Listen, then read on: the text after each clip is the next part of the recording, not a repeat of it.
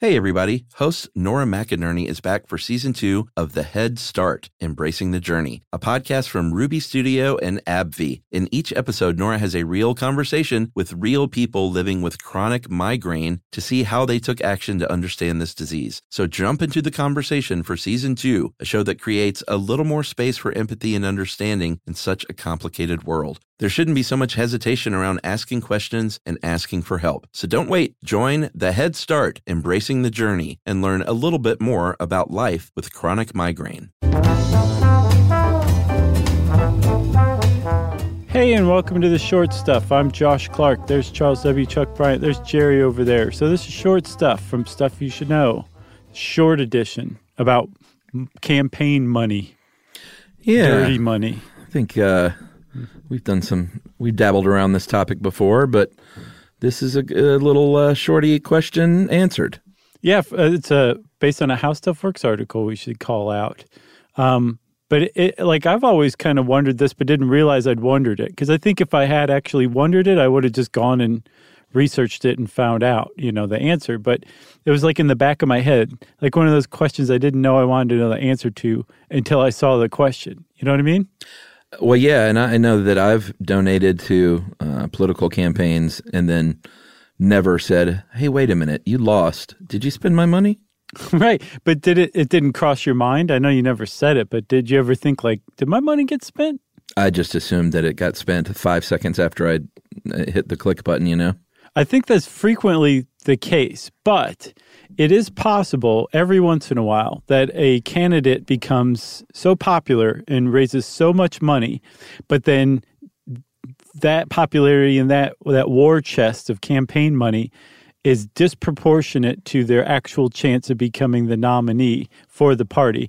Case in point was Jeb Bush in the 2016 election. Oh, Jeb.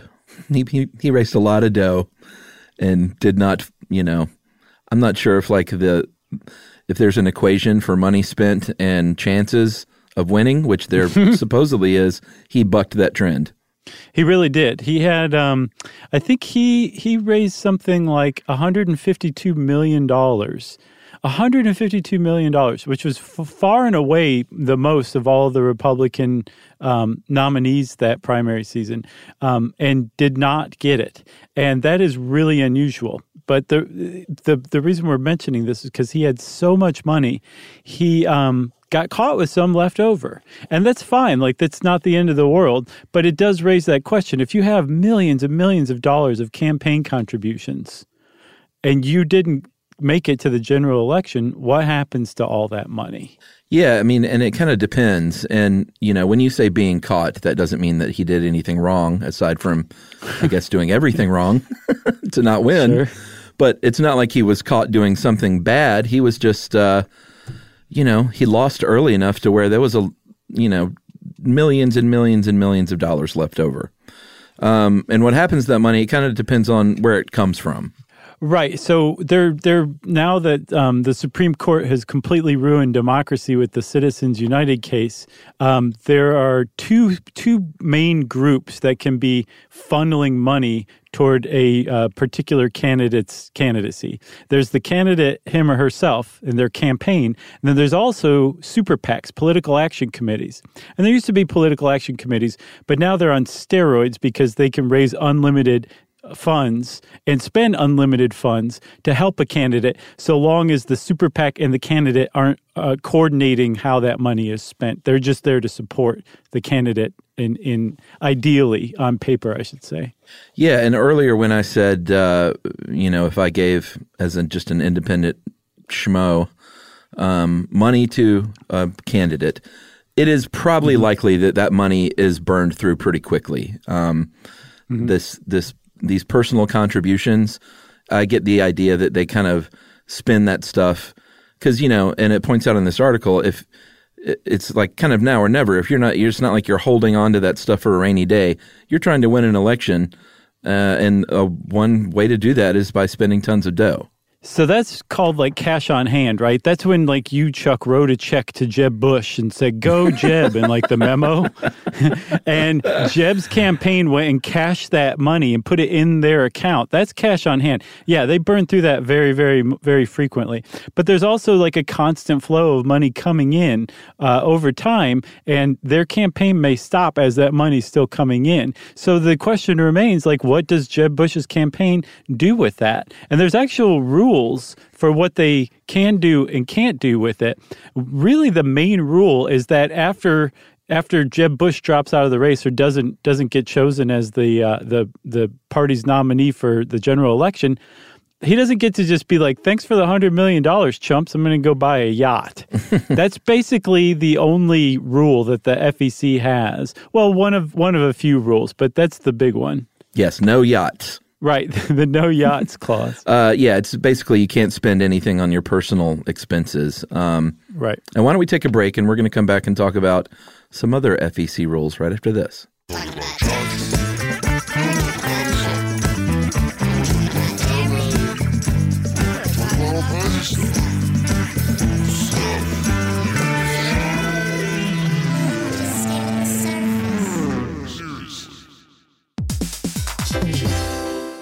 Hey everyone, host Nora McInerney is back for Season 2 of The Head Start, Embracing the Journey, a podcast from Ruby Studio and AbbVie. In each episode, Nora has real conversations with real people living with chronic migraine to see how they take action to understand the disease. That's right. Recognizing how a migraine attack can change the course of your day, she unpacks each guest's journey and how they talk to their doctors to find the treatment plans that are right for them. Yep, along with headache specialist Dr. Christopher Ryan and other special guests, Nora speaks to these incredible people who've channeled their feelings of isolation in their chronic migraine journey into advocacy and art. Plus, there are also 8 episodes of their first season available for you to binge. So jump into the conversation for Season 2, a show that creates a little more space for empathy and understanding in such a complicated world. There shouldn't be so much hesitation around asking questions and asking for help. So don't wait. Join The Head Start, Embracing the Journey, as they learn a little bit more about life with chronic migraine.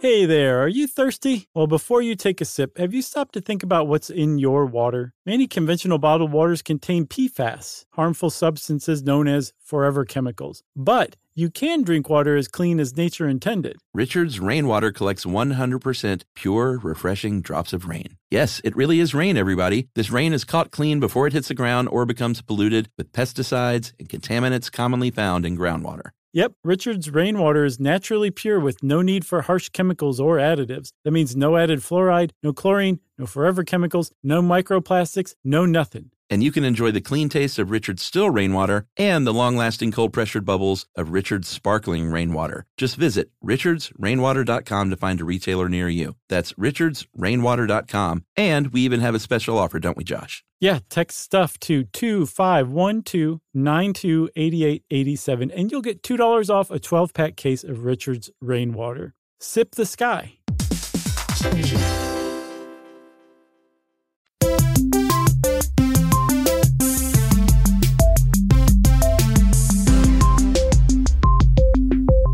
All right, so you can't spend that stuff on yourself. You can't say like, geez, raise all this money. I'd love to pay off my mortgage while I'm at it.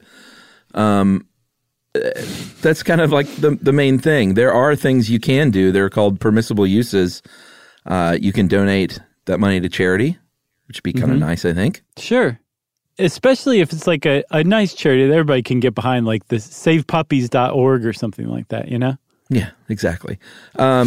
This is what I don't quite get. It says, because we pulled from 2 sources. One says you can just donate it to another candidate, but I think that's limited to $2,000 if it's just a personal donation. But you can you transfer everything to like a PAC? I believe so. I think the thing that was wrong here is that the person didn't say, the person from OpenSecrets.org didn't say that they can give it to another candidate up to $2,000. They can give the whole thing to the party, right? Or they can transfer it to a super PAC. So the candidate can apparently take that money and give it to a super PAC, but a super PAC can't give their money to a candidate. But the impression that I have is that that super PAC would have to spend that money on that candidate, either in a future election or if the candidate also is like, well, I'm just going to run for Senate instead. They would be, that super PAC could fund that candidate's campaigns no matter what kind of election they were running for. Right. And it's also highly likely that there's an understanding that if a PAC or super PAC donates a ton of money and that candidate loses and is out, especially if they're out early on, then there's like a, hey, you give that back to us now. Yeah, especially with a super PAC, because super PACs, from the impression I have from researching this, are basically like a handful of extraordinarily wealthy billionaires who are saying, yeah, this is our guy. We want to back this person for their presidential campaign. And then if it doesn't work, they get their money back eventually that was unspent. That happened with Rick Perry. I think he had like $13 million in unspent funds, which that was his super PAC. And the reason that they knew that he didn't even make it to the primaries, and the big disparity between Rick Perry's campaign and super PAC was that he couldn't raise more than like $1 million and a half. His campaign couldn't, which is bad news for your campaign. His PAC raised a bunch of money because there were a couple of billionaires in Dallas who were basically funding the PAC.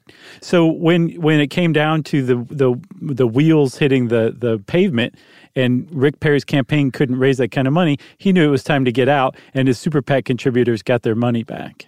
And then, you know, how I was talking about people spending, like a lot of times a candidate will actually be in debt. So, like, not only do they spend, Scott Walker is a good example of this, Wisconsin governor. When he dropped out in September 2015, he had $1 million in debts. So he burned through that money. So it's not like there was anyone there was no money to return. Yeah, and that's the thing, man. So, like, you can be in debt. Your campaign can be in debt. And if you're wealthy, that's okay. There's ways for you to make that money back, to retire that debt. You can create fundraisers over time, but that's really difficult to get people to contribute to your campaign that's already lost so that you can retire debt. But if you're not wealthy, you might have taken out like personal loans along the way from banks. Right. And that means that you, the candidate, have personal loan obligations for the rest of your life from this campaign that was unsuccessful. So it can be really nerve-wracking to run for office and not win or not become the nominee, because if you are in debt, you can get caught with that. And it gets written off. Anything over $250,000 that you loan to your campaign gets written off as a donation. It's gone forever after 20 days after the election. Yeah, and in the case of like a Donald Trump, or I guess rather anyone in the first term of what they hope is going to be a two-term affair, if you've just got all this money raised and then you didn't spend it, your campaign is still an entity. It's still an ongoing entity. It's not like they dissolve that while you're in office and then you have to restart at the end of your term again. Like, he just basically, like anyone would, keep that money in the coffers for the second term's campaign. So that's what happens to the unspent money. It just evaporates if you really want to think about it. And thank you for joining us on Short Stuff. We'll see you next time. For more on this and thousands of other topics, visit howstuffworks.com.